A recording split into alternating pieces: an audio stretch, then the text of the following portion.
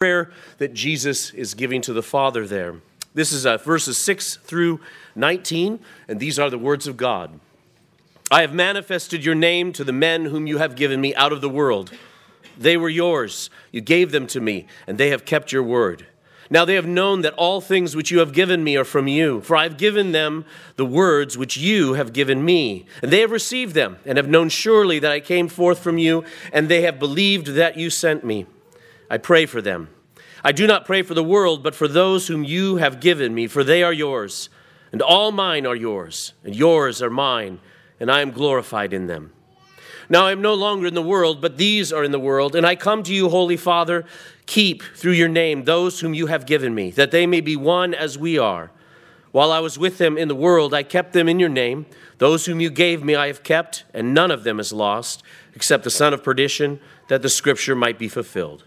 But now I come to you, and these things I speak in the world, that they may have my joy fulfilled in themselves.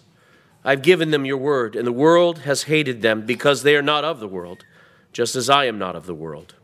I do not pray that you should take them out of the world, but that you should keep them from the evil one. They are not of the world, just as I am not of the world. Sanctify them by your truth. Your word is truth. As you sent me into the world, I also have sent them into the world, and for their sakes I sanctify myself, that they also may be sanctified by the truth. Thus far, the reading of God's word. Let's ask his blessing. Father, as the scripture says here, your word is truth.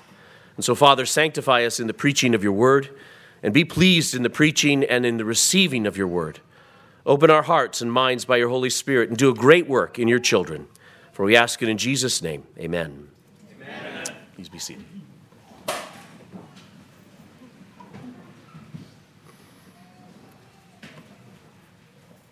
It's really a crazy passage if you think about it. Jesus is praying to God the Father. Or another way to look at it is God is praying for his people. That's crazy. I mean, think about it for a second. Every religion has a God, and most religions have their adherents pray to those gods in some fashion. It's hard to think of any religion that has a God, some kind of deity, where there is not some kind of rite that is to take place where you offer up your prayers, you offer up your praise, you confess your sin, you do different things, and you speak to God, you pray to God. But here we see that our Lord and Savior, who is God, prays for us. What other religion do you find that in? Where God is praying for his people. God is lifting up prayers for his people. And in this, we actually also see this wonderful gift of the Trinity, of the truth of the Trinity. If there was not three persons in the Godhead, if there were not three persons in the Godhead, then there would have not been anybody for God to talk to communicate with in eternity past before his creation. And that's why some people, anti-Trinitarians and those who aren't thinking, will say that God created the world so he could have some friends. He really wanted somebody to talk to. He was lonely. And that's a lie from the pit, actually. God in eternity past, Father, Son, and Holy Spirit enjoyed perfect communion and communication with one another. Jesus is doing with the Father right here in this passage in John chapter 17 what the Son of God, the second person of the Trinity, has done forever. And that is talk to his Father. Talk to the first person of the Godhead. And so also the first person of the Godhead speaks to the second. And the third as well, as we saw in the call to worship, also intercedes on our behalf. There is communication going on amongst all three persons of the Trinity. If there wasn't, then we would be doing things that the triune God, that the God who was not triune, could not have been able to do for an eternity in the past, which makes absolutely no sense. And so here we see the gift and the beauty of the Trinity, but also this crazy idea that we have a God who prays for us. Who prays for us. And as we listen to him pray, as we listen to him in this extended prayer in John 17, we learn some things about what he thinks of us. How he lifts us up to the Father. How he talks about us. How they talk to one another about us. How they talk to one another about you. God the Father and God the Son talk about you to one another. The eternal, omnipotent, omniscient, all-knowing God who knows everything, who knows the end from the beginning, talks about you at the throne of grace. You are known in that kind of way. And so we find here, we learn what he cares about, what concerns him with regard to us, what he wants most for us. All of you struggle at times in terms of your prayer life. What am I supposed to be praying about? And I've instructed you many times, take a look at the prayers of Paul, for instance, or follow the pattern of the Lord's Prayer. But here also we see what God is talking to the Father about with regard to his disciples. What concerns him about us, and what he wants most for us, and what he wants most for his heavenly Father with regard to us. We see his gracious intercessory care for us in the midst of this passage. In the first 5 verses, we saw Jesus lifting up his prayers that he would be glorified and that the Father would be glorified in him. And now he turns and begins to pray particularly for these disciples. And by good and necessary consequences, we can understand that he is praying for all disciples. He will go on and talk about that further in the prayer as well.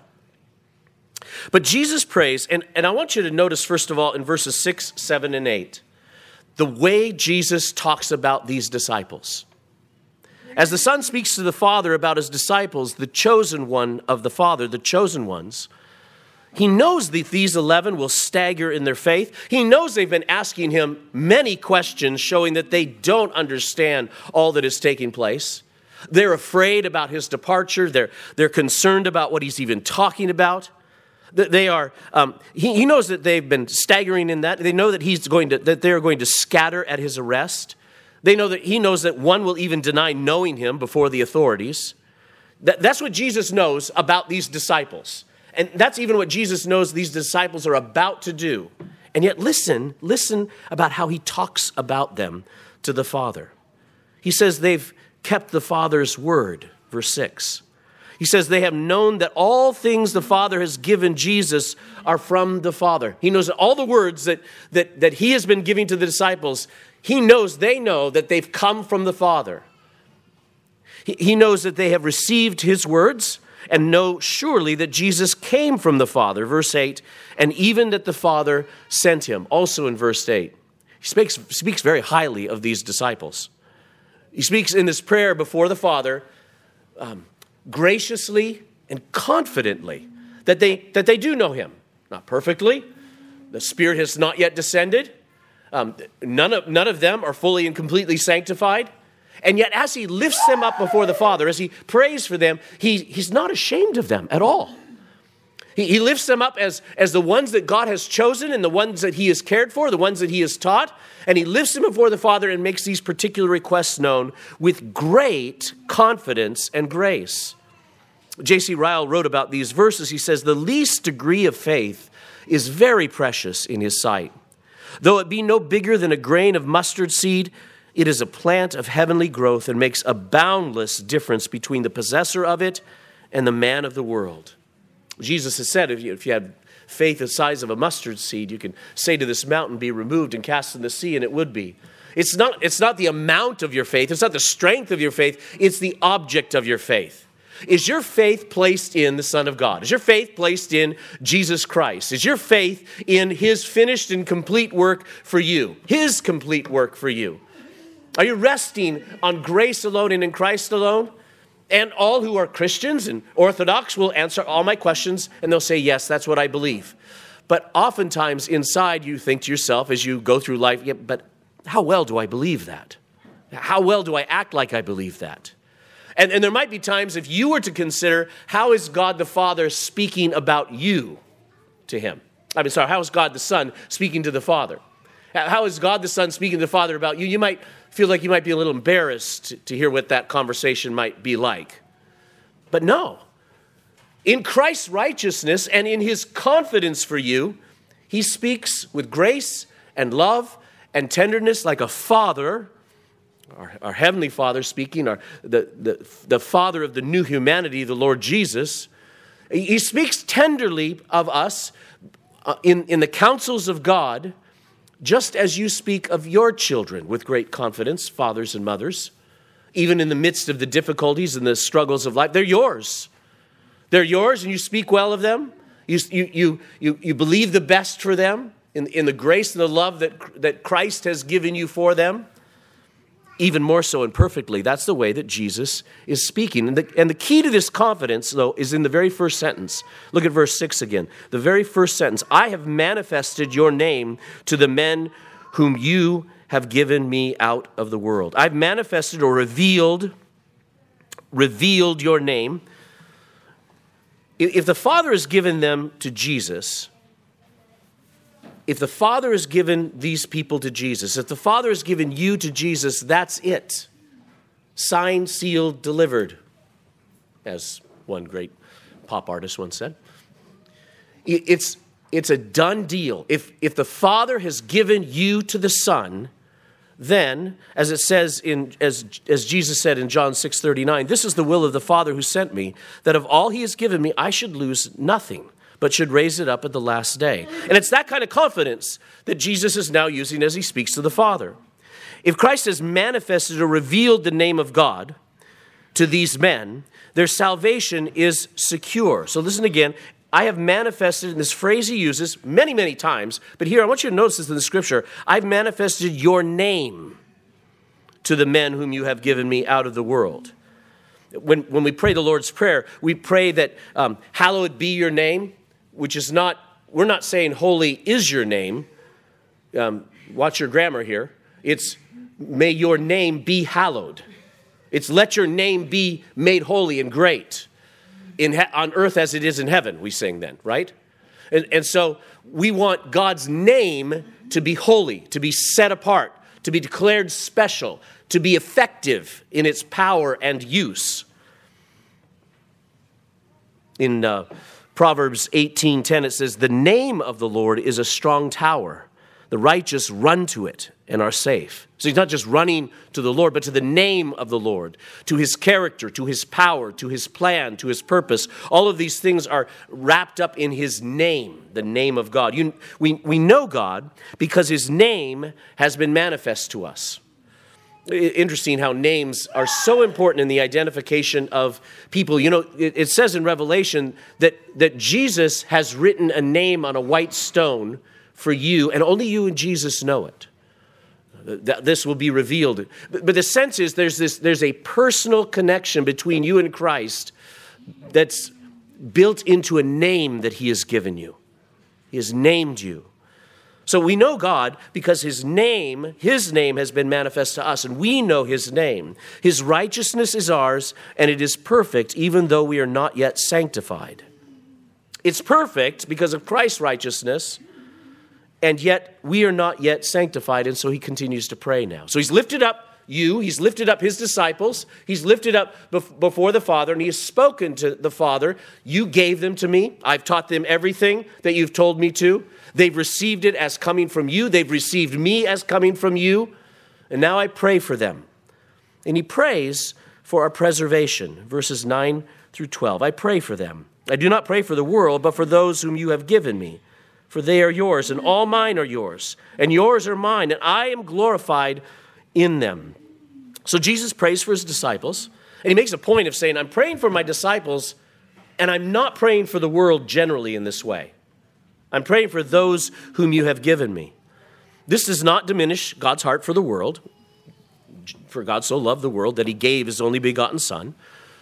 It does not diminish that, but it does, we do see that this prayer is clearly for his disciples particularly, and particularly as he's departing.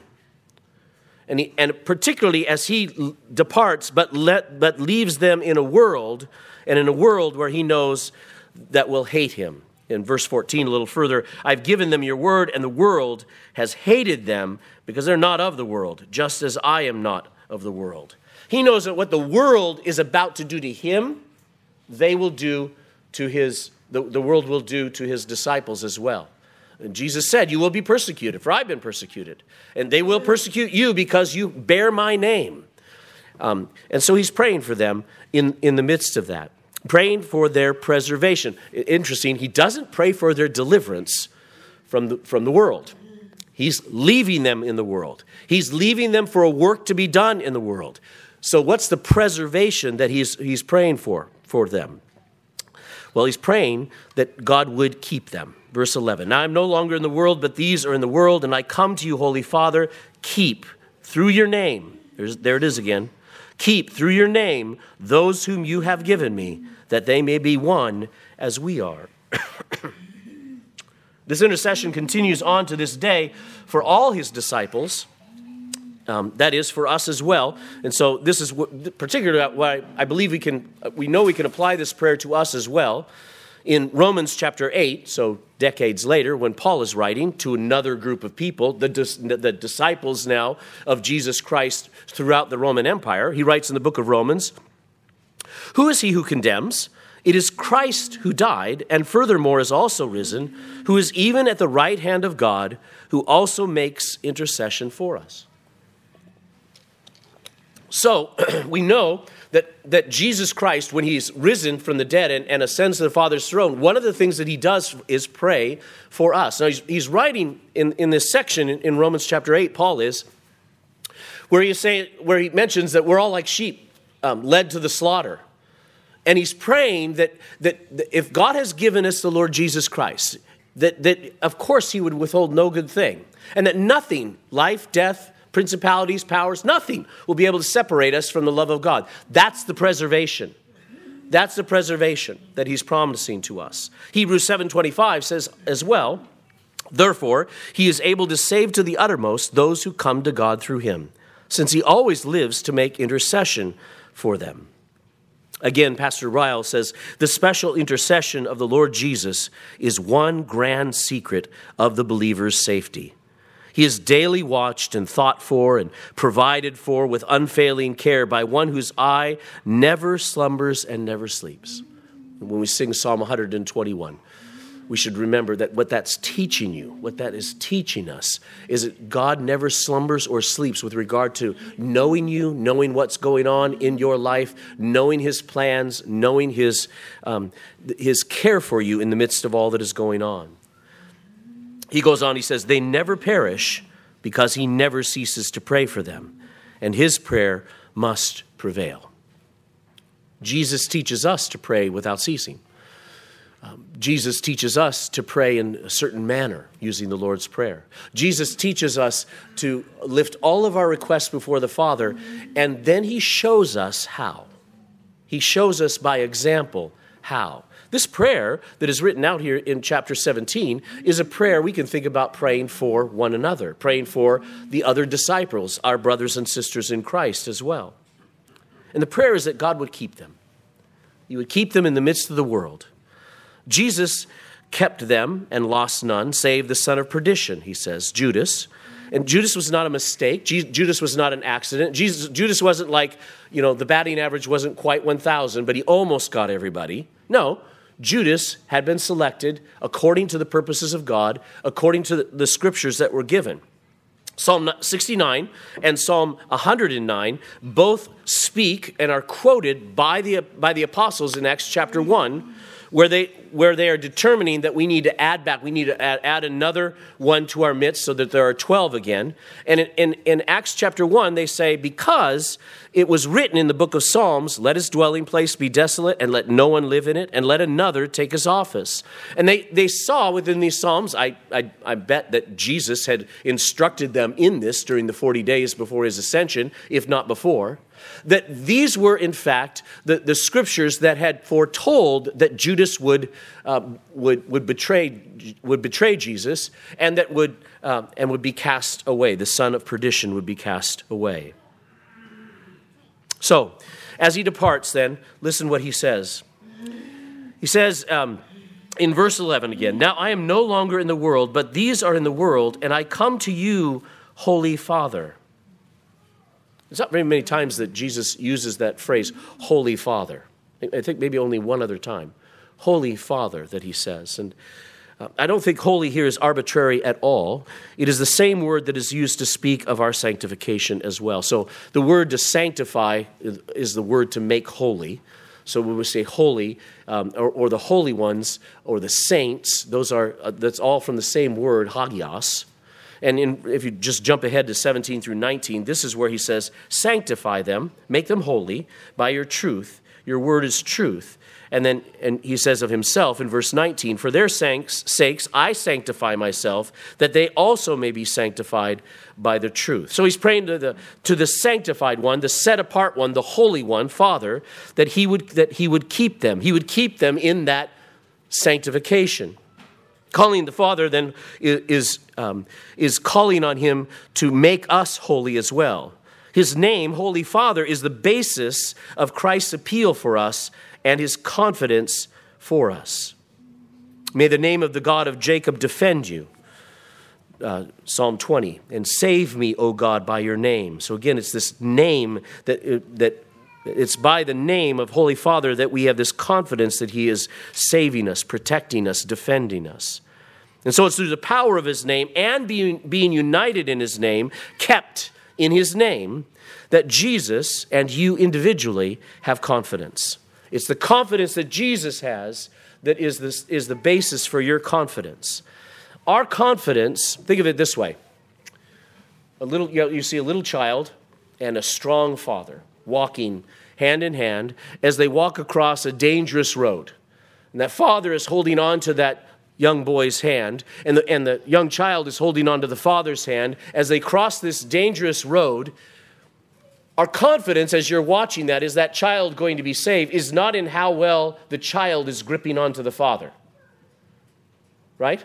But rather how strong and confident the grip is in the father of the child's hand. Our confidence should never be in how good are you holding on to God. That's not so good, right? There are lots of not so good days. There are lots of not so good moments. Our confidence, and as Jesus teaches us, is in how well is the Father holding on to you. How well is the Father holding on to you? Keep them, he says. You keep them, Father. Keep them. As they are out in the world, I want you protecting them, defending them, feeding and keeping them. So Jesus prays for our preservation. But not only that, Jesus also prays that we might have his joy as protection in this world. So I think he wants us to have the same confidence that he has and the same joy in the midst of it all as well. Listen to verses 13 through 16. But now I come to you, and these things I speak in the world, that they may have my joy fulfilled in themselves.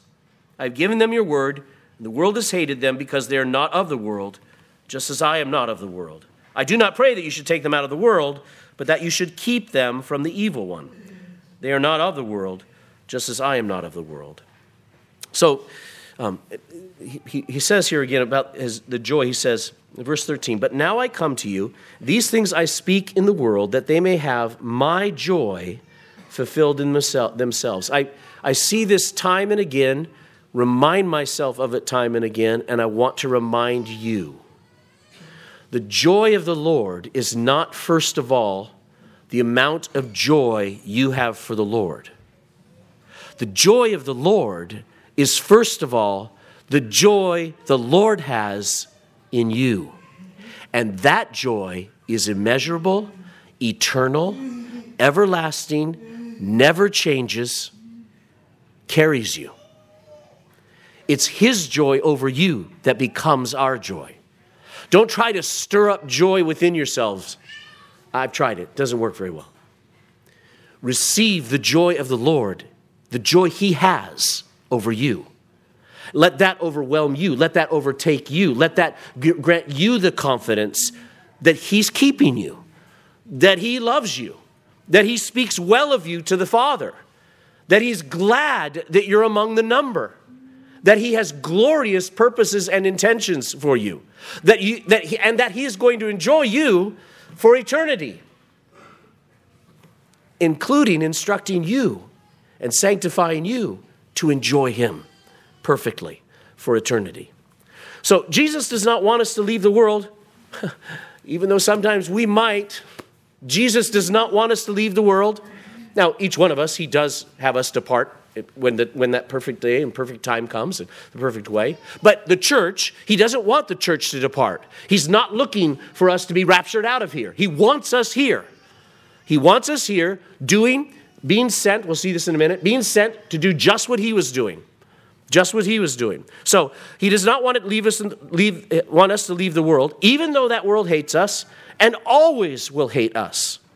In the midst of this evil world, he does pray that God would keep us and that he would keep us from the evil one. As he taught us to pray in the Lord's Prayer as well, do not lead us into temptation, but deliver us from evil, or the evil one. That can be translated either way. Just evil, but evil's not something that just kind of floats around. There's an evil one, and that evil one has his followers, and that evil one motivates and empowers in some ways the evil ones to do evil things.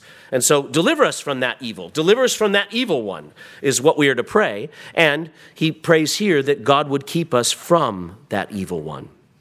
There is evil to be found in the world. And there's evil to be found in the flesh. And there's evil to be found in the devil. There's evil to be found out there. There's evil to be found in here. And there's evil to be found in the devil himself. But I think the emphasis here, because he's talking about the world, the emphasis here is on the world and the devil's influences upon us in the world, upon the church and the truth that we are preaching in the world. And Paul, speaking about this, tells us how we fight in 2 Corinthians 10. For though we walk in the flesh, we do not war according to the flesh, for the weapons of our warfare are not carnal, but mighty in God for pulling down strongholds, casting down arguments and every high thing that exalts itself against the knowledge of God, bringing every thought into captivity to the obedience of Christ. Paul, Jesus, Peter, everybody talks about we are in the midst of a war. We are in the midst of a great battle because Satan, having been cast down, having been thrown down from his throne, still wanders about like a roaring lion seeking whom he will devour. And Jesus prays, for good reason, Lord, keep them and protect them and defend them. And we are told that we are to put on the armor of God, that we are to put on Christ, and that as we put on Christ, then the weapons of our warfare are not carnal, but rather they are mighty in God, having put on Christ, for pulling down the strongholds, for standing against the evil, for being able to speak the truth out into this world around us. So, and so what do we fight with regard to this world? Well, the world and our own flesh tempts us unto worldliness, to living like there isn't a God, to seeking pleasure, and there is real pleasure that can be found in worldliness, but it is a pleasure that fades and in the end condemns us. There's also hardships in the world, circumstances that inflict suffering and loss that will be without purpose or meaning outside of Christ. And this, your life feels like it doesn't have purpose or meaning when you're going through any kind of suffering or trial or difficulty and you don't believe that God is in the work in the details of it, that he's working out his glory in you in the midst of it. And so this temptation is again oftentimes from without and within to fight against that evil, to fight against those lies that Christ is not in fact in charge. On the other hand, there is a joy. There is a deep joy that the Son has in his work and in our destiny and glory that he prays would sustain and protect and fill us. I'm not taking them out of the world, Father. As they're in the world, that world that hates them, that world that attacks them from without, from within, in the midst of that, I want them to know my joy. To know my joy in such a way that it keeps them. It keeps them with you. It keeps them with the confidence that you and I, Father, have. What is this joy? It is the joy that the Son had as he went to the cross. Hebrews 12:2, looking unto Jesus, the author and finisher of our faith, who for the joy that was set before him endured the cross. It is the joy, it's not our joy first, it is his. It's his joy. It is the joy the Son had when he went to the cross, and it is the joy that he prays it would be given to us in full, there in verse 13. It is a joy Paul would command of us. Rejoice in the Lord always. Again, I say, rejoice. And would himself enjoy in the midst of tribulations. Paul would say, my grace is sufficient for, Jesus said to him, my grace is sufficient for you, for my strength is made perfect in weakness. And then Paul says, therefore, most gladly I will rather boast in my infirmities, that the power of Christ may rest upon me. Therefore, I take pleasure in infirmities, in reproaches, in needs, in persecutions, in distresses, for Christ's sake. For when I am weak, then I am strong. It is a joy that Jesus commands of us when we are persecuted. Matthew 5, blessed are you when they revile and persecute you, and say all kinds of evil against you falsely for my sake. Rejoice and be exceedingly glad. For great is your reward in heaven. For so they persecuted the prophets who were before you. Rejoice and be exceedingly glad when you're being persecuted, Jesus says. When they blaspheme you, when they say all kinds of evil things against you, when they mistreat you, when they misrepresent you, rejoice. Rejoice. Why? Well, we get a taste of it here when Jesus says, because great is your reward in heaven. God is watching, and the reward for that persecution will be great. This is the joy of Christ. It is the joy of the Son. It is a gladness that the desert has become the new bloom. In Isaiah 35, speaking of this new age that we are now in, the wilderness and the wasteland shall be glad for them, and the desert shall rejoice and blossom as the rose. It shall blossom abundantly and rejoice, even with joy and singing. Just as you are watching now in your gardens, the flowers begin to bloom and to come forth, and spring has come. Spring has begun to come forth. So in this gospel age, Jesus is watching.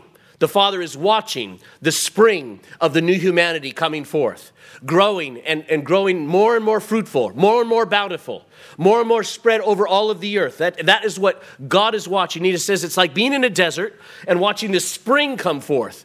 And it's with great gladness and pleasure that we watch, that the Father is watching, and he encourages us to join in that joy with him. It is joy because of what God is doing in and through all that is going on, all the trials of our lives. My brethren, James says, count it all joy when you fall into various trials, knowing that the testing of your faith produces patience. But let patience have its perfect work, that you may be perfect and complete, lacking nothing. That you may be mature, that you may have the same confidence. Why do we not have this joy? We don't have this joy because we don't have the confidence that Jesus has, that the Father's good work is being worked out. We don't have the confidence that Jesus has that this world is going to be saved. We don't have the confidence that Jesus has that the Father is answering his prayers, answering them perfectly with regard to our lives. And so we must join with Jesus in asking the Father to keep us, to overflow us with his joy, to grant us his confidence, his faith that the Father is working all things for good. And this is a joy. He doesn't pray for the world to have this joy because the world can't have this joy. Because this joy is the fruit of the Holy Spirit. And only those who have the Holy Spirit can have this joy. Only those who have the Holy Spirit can have this confidence. Only those who have this joy can understand this truth. This Holy Spirit, this fruit of the Spirit that is at work in you is springing forth an abundance of love, joy, peace, patience, kindness, and so forth. This is the joy of God all over and through his people. Alexander Maclaren writes, the only cheerful Christianity is a Christianity that draws its gladness from deep personal experience of communion with Jesus Christ. If we abide in Christ, his joy will abide in us, and our joy will be full. So there's the secret for that joy. Abide in Christ. You must have communion with Christ. You must be united with him and pursue, allow him to cultivate and bring forth that joy and confidence. So, it's prayer for our preservation. It's prayer for our joy and protection, a joy that is a protection in the midst of the world. And finally, it is a prayer for our maturation, for our sanctification, for our being made more and more into the image of Jesus. Verse 17, sanctify them by your truth. Your word is truth. All of the scripture above is necessary to reveal and partake of what God has for us. And so Jesus prays for our sanctification by the word of his truth. To be sanctified is to be set apart for holy purposes. So don't think of being sanctified or being a holy one as all of a sudden you're kind of radiating like a lot of lights coming out of you, or that's what it must mean to be sanctified. Somebody's polished you up real well. There is a radiance that comes forth, but the first part of sanctification is you've been taken out of the world and you've been set here in Christ for holy purposes. Well, then you're going to probably need to be cleaned up a bit, aren't you? Right? And the whole process now of you being made glorious is this ongoing work of God for your sanctification. So it's not to be set apart necessarily from the world's troubles, though. You're still stuck right here with the world, flesh, and the devil. It is to be in those troubles and to be in the midst of those troubles for holy purposes. I quote here from the Westminster Confession of Faith on sanctification. It says, "They who are once effectually called and regenerated," that's you and I, if you're in Christ, "having a new heart and a new spirit created in them, are further sanctified, really and personally, through the virtue of Christ's death and resurrection by his word and spirit dwelling in them. The dominion of the whole body of sin is destroyed, and the several lusts thereof are more and more weakened and mortified, and they more and more quickened and strengthened in all saving graces to the practice of true holiness, without which no man shall see the Lord." You must be perfected. You have been perfected in Christ, and you must be perfected in your sanctification. And Jesus has promised that, in fact, that is exactly what he is doing between now and your entrance into heaven. But Jesus is not praying for an easy life. What am I supposed to pray for? What do I want to pray for? I want to pray for an easy life. I just want to pray for an easy life. That's the first thing I want. I want everything to just go really, really nice. Where is that in here? I can't find it in chapter 17. He doesn't pray for you for an easy life. He's praying for a holy life. He's not praying for a pleasant, simple life.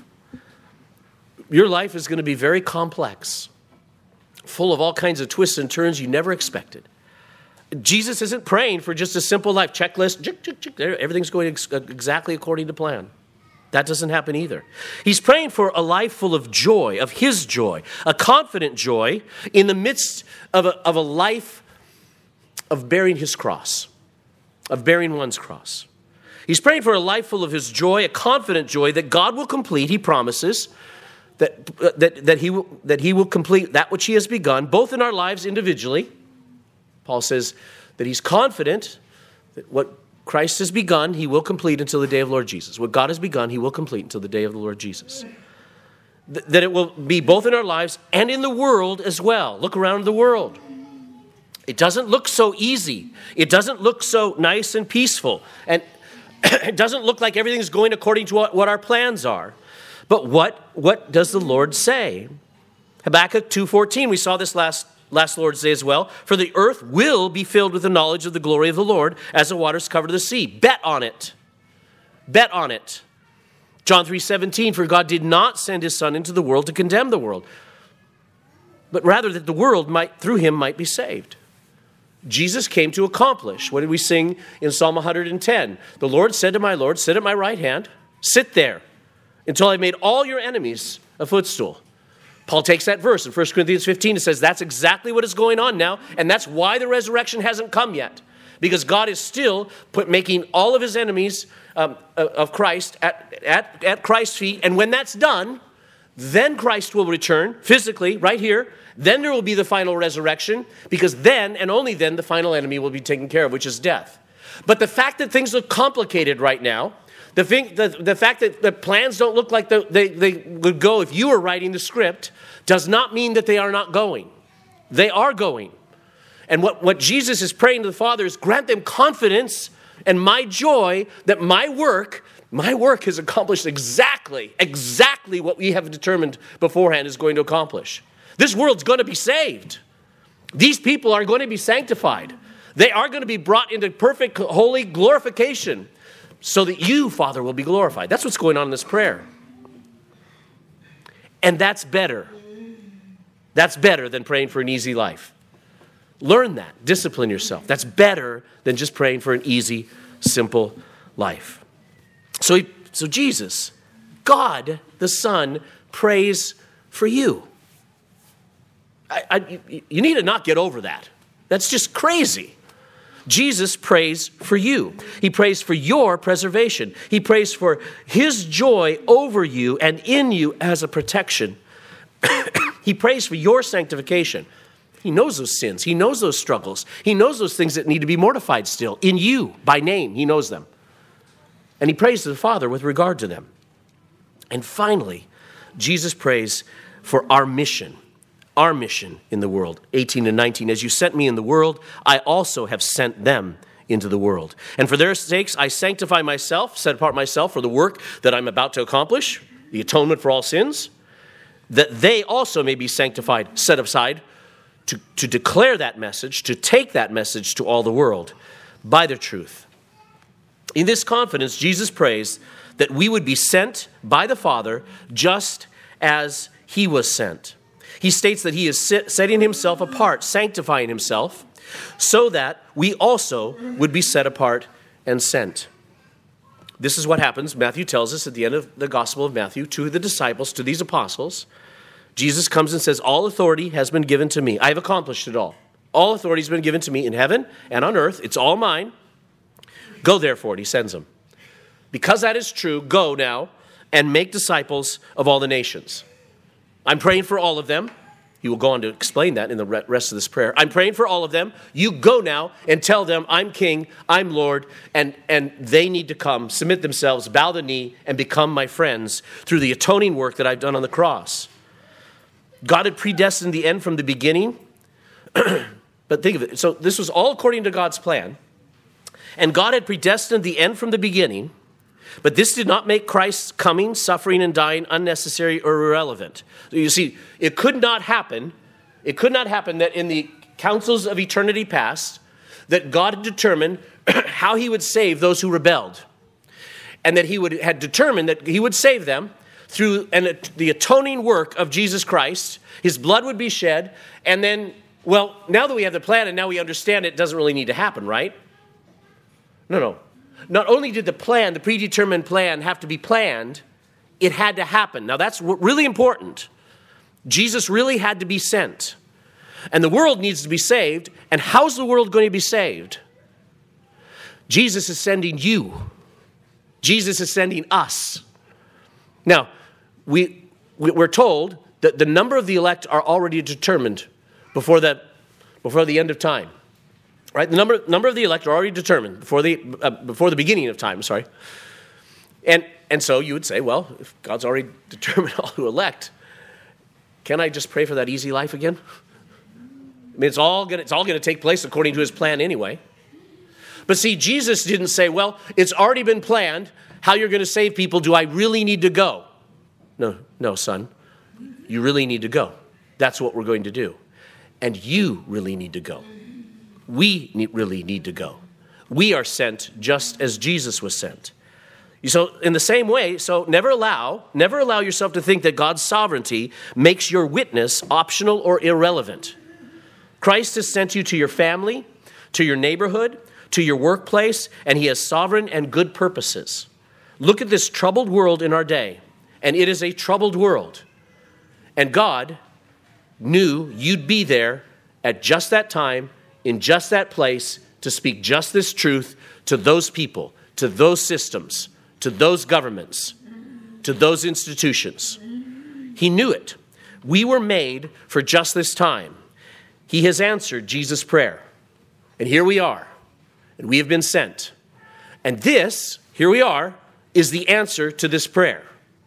We've been sent. So we lift up the prayer that God would preserve us, grant us his joy, make us his disciples, sanctified to be sent and truly be the kind of witness that he's called us to be in this world today. And amen. Let's pray. Our Father in heaven, hear our prayers. Better than that, hear your Son's prayers for us and grant our requests. Father, give these my brothers and sisters greater assurance of their salvation, your care for them in this life, your purposes for them, and lead them into greater holiness and joy. And send us, all of us, all that you have to the generations of disciples to proclaim the victory of Jesus and the gospel of eternal life and forgiveness of sins to everyone who believes, for the sake of Jesus our Lord, to the glory of his name, and amen. Let's turn and respond. Turn to number 666.